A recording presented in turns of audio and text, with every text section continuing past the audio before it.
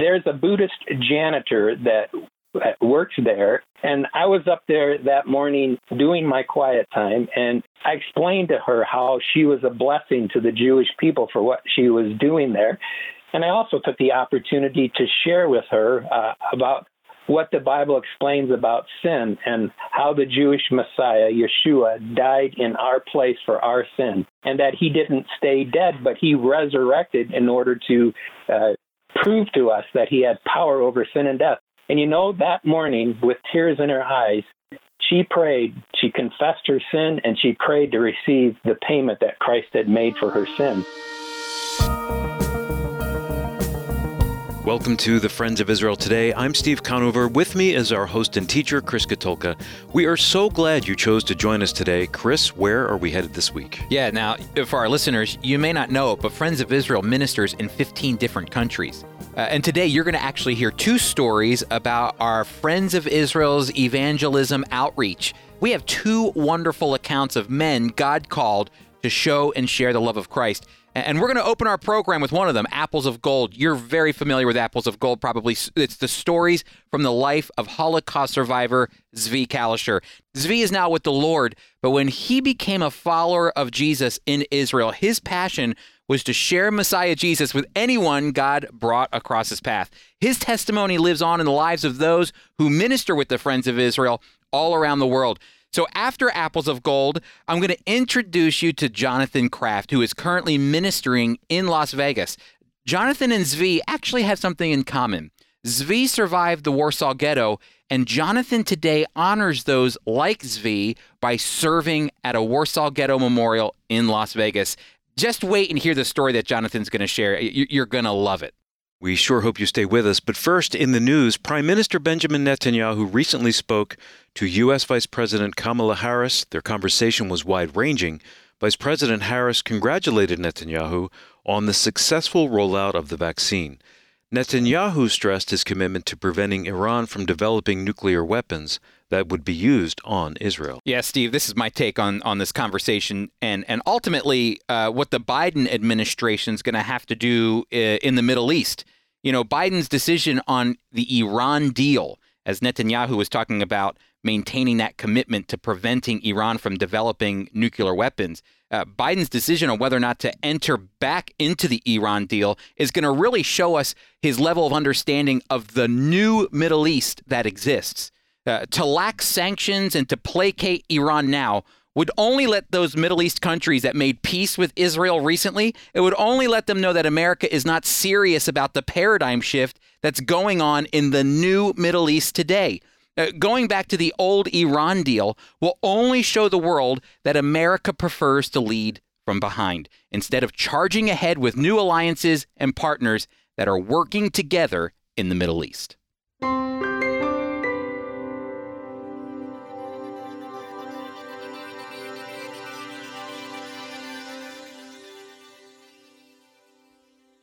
I often go to Mir Shirim, the ultra-Orthodox section of Jerusalem, because I know how deeply into sin these people have fallen. And the Word of God has charged me to warn them to come to God before it's too late. Recently I was walking along the street in that area when I heard children singing an old song I had not heard in more than 50 years. The singing was coming from a religious elementary school. The song reminded me of the children I sang it with in Warsaw in 1938. As I listened, I mourned for the children of my youth. The sorrowful lyrics are from Psalm 44. The more I listened, the less peace I felt in my heart. Finally, I went inside to speak with the rabbi. The rabbi, a very old man, approached me and asked, "Where are you from?" I told him I had come inside because I heard the class singing. I asked, "Why are you singing a song of such deep grief and exile?" He replied, "Because I like it." I said, "When I was the age of these children in 1938, before the Holocaust, I sang that song many times. But I do not sing it anymore, because I have believed in God, and now I know the Lord will never hide his face from me." The rabbi asked the children, Should we continue our lesson or listen to what this man has to say? I silently prayed in my heart, O Lord, guide me. Give me the words to say. At the same time, the rabbi called several other rabbis into the room. I began to tell them about myself, my life in Poland before the war, my experiences during the Holocaust, how I lost my family in the Warsaw Ghetto and the concentration camps, my arrival in Israel and my participation in all the wars through 1973. Then I began to tell them about my faith. I could not start by declaring I believe in Jesus. I wanted them to mention his name first. I wanted them to mention his name first.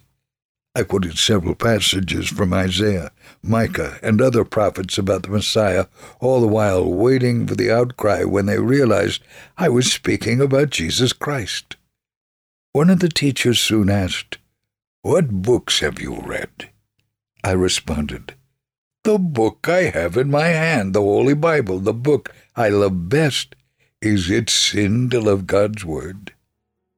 I continued to speak for about 35 minutes, and everyone, students and teachers alike, listened carefully. When I finished, one of the students asked, "Why did you come here?" "Because of the sad song you were singing," I replied. "I wanted you to be able to rejoice in the Lord with me. The Jewish people have lamented long enough. It is time to call upon the Lord. Then you can say with Isaiah, 'We will be glad and rejoice in his salvation.'" The rabbis just looked at each other in silence. I left the school with a good feeling. I believe many of those I spoke to were seriously considering the things I said. I trust they will read the Bible passages for themselves and see the Lord alone can bring them out of sorrow and into joy and peace, if they only will trust him as their Messiah and Savior.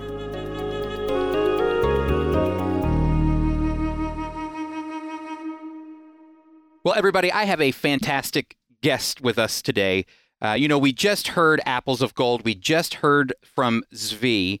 And Zvi is a Holocaust survivor who loved the Lord when he got to Israel, became a believer in the Lord Jesus, and he started sharing the gospel with anybody who came into his path. And you know what? That legacy of Zvi lives on all around the world. And so for today's The Friends of Israel in Action program, I want to introduce you to a dear friend, a colleague, Jonathan Kraft, who ministers with the Friends of Israel in Las Vegas. Jonathan, great to have you on the program. Thank you, Chris. It's good to be here. Jonathan, I have fond memories of me and you and Linda, your wife. I can remember when I first started doing an internship with Friends of Israel in 2004, I would fly. They flew me out to you, to Las Vegas, my first time to Las Vegas, and I got a chance to see your ministry up front and personal, the personal ministry that you have. It's a phenomenal ministry. And the thing with Friends of Israel in Las Vegas, and one of the things I want to know is, you're not from Las Vegas. You're from Illinois. What was the calling that you had to pack up everything in Illinois and you and your wife, Linda, make your way out to Las Vegas? Yes. Well, 25 years ago, we were very active in our local church, and Linda and I both served various capacities there. We were both on the outreach committee of our church. Our pastor had a heart for outreach, and our annual mission conferences that were done there, they were very amazing that we would do there, and we were always involved with those. And it seemed like every year at these conferences, Linda and I would be asked the question, what about you two? Is God calling you into full-time ministry? We never said no, but we never said yes either. That is not until 1996. We finally made the commitment to go where God wanted us to go and do whatever he wanted us to do. Friends from our church, they would ask us, where does God want you to serve? Africa, Irian Jaya, New Guinea, Japan? No one ever said serving the Jewish community in Las Vegas, Nevada. Well, I made contact with 3 different organizations that did outreach, and one of those was the Friends of Israel. And the director at the time was Elwood McQuaid, and he told us, contact our rep, Steve Herzik in Chicago. And, Chicago wasn't far from us. But, like all good husbands, I procrastinated. And my wife got very frustrated, and she says, "Are you going to contact Steve Herzig?" And I said, "I don't know. I don't know what to do." And she said, "Well, what do you think God's going to do? Put Steve Herzig on our doorstep?" I said, "I don't know." But Chris, 2 weeks later, Steve Herzig was the last-minute substitute for another rep who couldn't make it to our meeting at our church. And so we met with Steve Herzig. And the long story short of that, Steve recommended we spend 1 month at Friends of Israel Outreach in New Jersey that July, and it was called City Lights East. And we did that. And at the end of that, the recommendation for us was to attend a 9-month-long Institute of Jewish Studies program that Friends of Israel put on, again in New Jersey, and this time with a 2-week trip to Israel. We attended that, and during the Jewish Culture and Customs and Outreach class, I had to miss a class because I had to take our vehicle to the repair shop. I was sitting there in the waiting room, and I started a conversation with a gentleman, and he asked me what I was doing, and when I told him I was studying at IJS, learning Jewish customs and culture, his response to me was, "I'm Jewish. Tomorrow's Shabbat. Come and join my family." Oh, that's fantastic. And that was amazing. And that was my first real contact with a Jewish family. And Chris, it was great. And at the end of our IJS time, Friends of Israel sent us to the West Coast to look at possible places to serve. And they included Las Vegas. And we're thinking Las Vegas. But we saw when we got there, there was 70,000. There were 70,000 Jewish people in the Las Vegas Valley. It was the fastest growing population in the country at the time. So coming to Las Vegas, that was a no-brainer. And today there are over 100,000 Jewish people in the Las Vegas Valley. FOI approved us serving there. And so we're here, and we're fully convinced this is exactly where God wants us to be. I've seen you there, and I know that's where God wants you to be. You're bringing a light to Sin City, and you're ministering to the Jewish people there and to Gentiles as well. And I know we have a fantastic story coming up in a moment that I want you to share with our audience. But before you do that, can you just share briefly, what do you do, Jonathan? You're in there, you're ministering to the Jewish community of Las Vegas. What do you do practically? I think that would be something good for our audience to know. Well, we got involved here through making contacts. I remember when we first came, they had what they called Jewish Geography Night. We didn't have any clue as to how we were going to make contacts with people, but we went to that. You go in, you put your name on a map where you're from, and then, you look for other people. We walked in the door. A couple walked up to us. "Hi, we're Harold and Rochelle. We're from New York." And we spent the rest of the night talking with them. When we were done, Harold hands me his card. I know Las Vegas pretty good, he says. "You need anything?" That started a friendship. So through events like that, we got to know a lot of different people. And early on, I got connected with AIPAC, the American Israeli Public Affairs Committee. It's a lobbying group, goes to Washington. And, we attended, the first one of those I attended, there was about 5,000 people there. And I think probably out of all that group, I was probably the only evangelical Christian there. And I had the opportunity to share with them, I'm a believer in the Messiah, and we support Israel. We love Israel and the Jewish people, and they were very surprised, but yet they were very grateful. And, today many, many Christian people attend that. And I remember I got a call from one of the directors there, and they said, "Jonathan, we send rabbis. We'd like to send pastors too. What do you recommend we do?" And I said, "Well, send them together, pastors and rabbis." And that opened the door for many more people to go, and for there to be much more communication between the two. And so that's been a real blessing to do something like that. We had young people come out. We had 7 different groups come out and work with us from churches, church youth groups, and we got them connected with working at the Holocaust Resource Center at Jewish Family Services. They did painting, washing of windows. They organized, they indexed. We have several contacts with older Jewish people. They help maintain their property and anything that they need. So any way that we can be of service in the Jewish community, that's what we've done. And Jonathan, I know from your ministry, you're a very hands-on kind of guy as well. You're not too shy to get your hands dirty. You help your Jewish friends out by maybe doing their lawn or helping with some plumbing issues or anything that you do can make to make a connection. Isn't that right? Yes, plumbing, no pun intended, make a connection, yes. You know, our Savior is Jewish, and it was not below him to put a towel on and wash his disciples' feet. So, I mean, he was a servant. Yes. And if we can be a servant to the Jewish people, that's what we want to do here. That's great. Now, listen, we're going to take a break in a moment. But I want you to know something. You can read Jonathan's story in Israel, My Glory. It's a new section that we have, actually, called The Friends of Israel in Action. And you can not only read about what Jonathan is doing, but you can read about what's happening internationally with the Friends of Israel. We really want you to know something as you're listening to this broadcast. This is more than just a radio program. The Friends of Israel is more than just a radio program. We are an outreach to people to make Christ known. We are an evangelistic outreach in 15 countries all around the world. Jonathan is one of many workers that are serving in the Jewish community, and I think he's got a fantastic story coming up. Don't go anywhere, and we'll see you on the other side.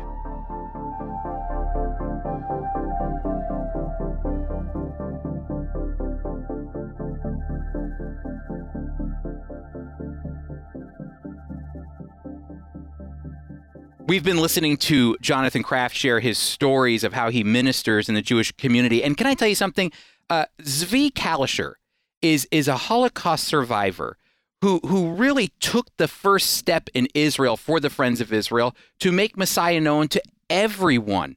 And his story is such an amazing story. He is a Holocaust survivor that at a very young age was left to navigate the Holocaust at the age of 12 all by himself, only to land on the shores of Israel to ultimately have to defend his new country. And then through that, the Lord used him to minister to many Israelis, to minister the gospel to them. You need to know the story of Zvi Kalisher. I actually had the privilege of sitting and listening to him tell these stories in person. He's now with the Lord, but these stories live on in Dr. Elwood McQuaid's Zvi, The Miraculous Story of Triumph Over the Holocaust. This book will detail all of the accounts that he had navigating his way as a young boy through the Holocaust. An amazing experience. Steve, how can our listeners get their hands on this book? Yeah, to purchase your copy of Zvi, The Miraculous Story of Triumph Over the Holocaust, visit us at foiradio.org. That's foiradio.org. Or you can call our listener line at 888-343-6940, and someone will return your call during our regular business hours.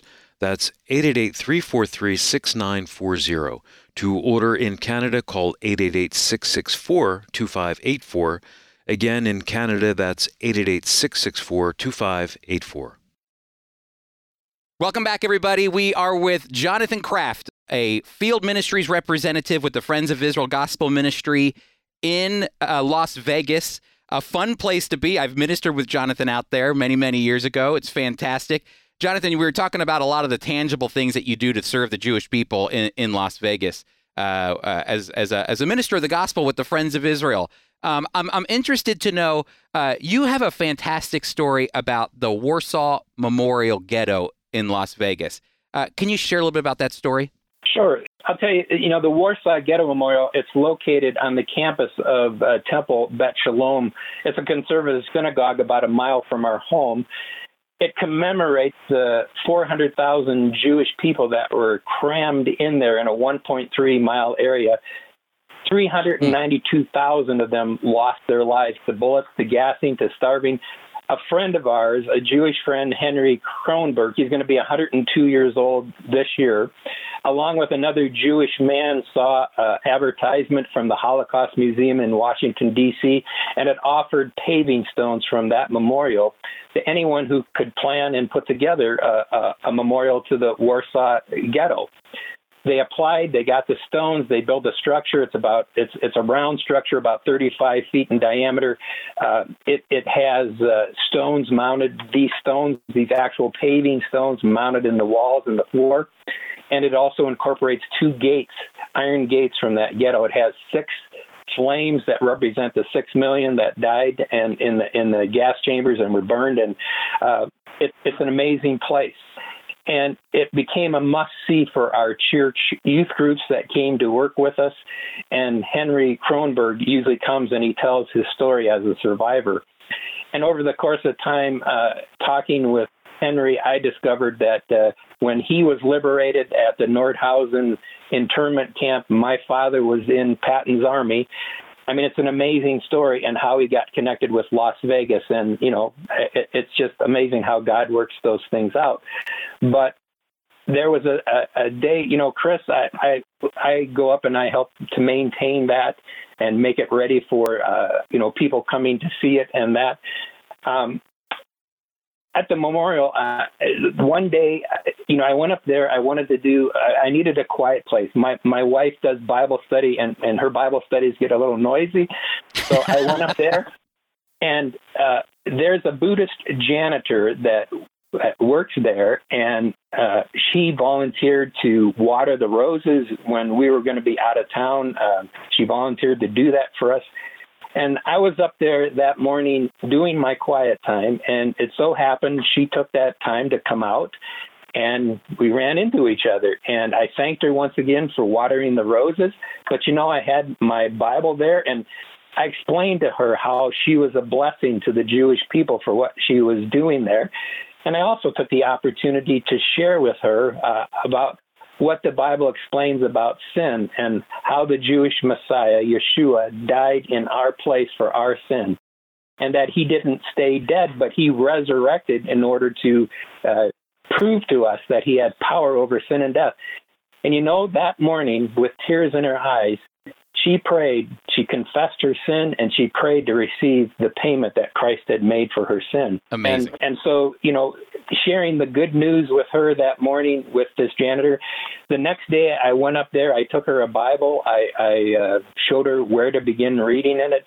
But to be honest with you, she has since quit working there, and I've not had contact with her. But, Chris, God orchestrated that moment in time for her to come and place her faith in the Messiah. So we praise God for that. Yes. And, I want our listening audience to please be praying for her. If you're listening, please be praying for her right now. Listen, it's been fantastic talking with Jonathan. I told you he had a great story. Here is a Gentile that loves the Jewish Messiah. Think about this. Loves the Jewish Messiah, serves at a local synagogue, at a memorial, a Warsaw memorial, and is able to share the gospel to a Buddhist who comes to faith in Jesus Christ, the Jewish Messiah. It's amazing. This is exactly what God had planned all along from the scriptures. It's an amazing testament to God's faithfulness and kindness. And Jonathan, thank you so much for dedicating your life to the Lord to serve him through the Friends of Israel, Jonathan. And thank you for being with us. Well, thank you, Chris. I enjoyed being here, and God bless you. And thank you all to the listeners for the support, the prayer. You're amazing. Thank you. We're so glad you chose to join us today for the Friends of Israel Today. A quick reminder, you can purchase Elwood McQuaid's compelling biography on the life of Svi by going to foiradio.org. That's foiradio.org. Or you can call our listener line at 888-343-6940. In Canada, it's 888-664-2584. Steve, I have our radio production calendar open here, and I'm looking at the next 4 weeks, and I'm excited about it because we're going to be looking at the kings of Israel. There's a lot of application for the life of a believer with these individual kings and the stories that we can pull for them and how we can apply them to our lives. So we're actually going to be looking at 2 Chronicles over the next 4 weeks. We're going to pull out some of the kings, and we're going to look at how God is speaking to us today as believers. Our host and teacher is Chris Katulka. Today's program was produced by Tom Gallione. Our theme music was composed and performed by Jeremy Strong. Mike Kellogg read Apples of Gold. And I'm Steve Conover, executive producer. The Friends of Israel Today is a production of the Friends of Israel Gospel Ministry.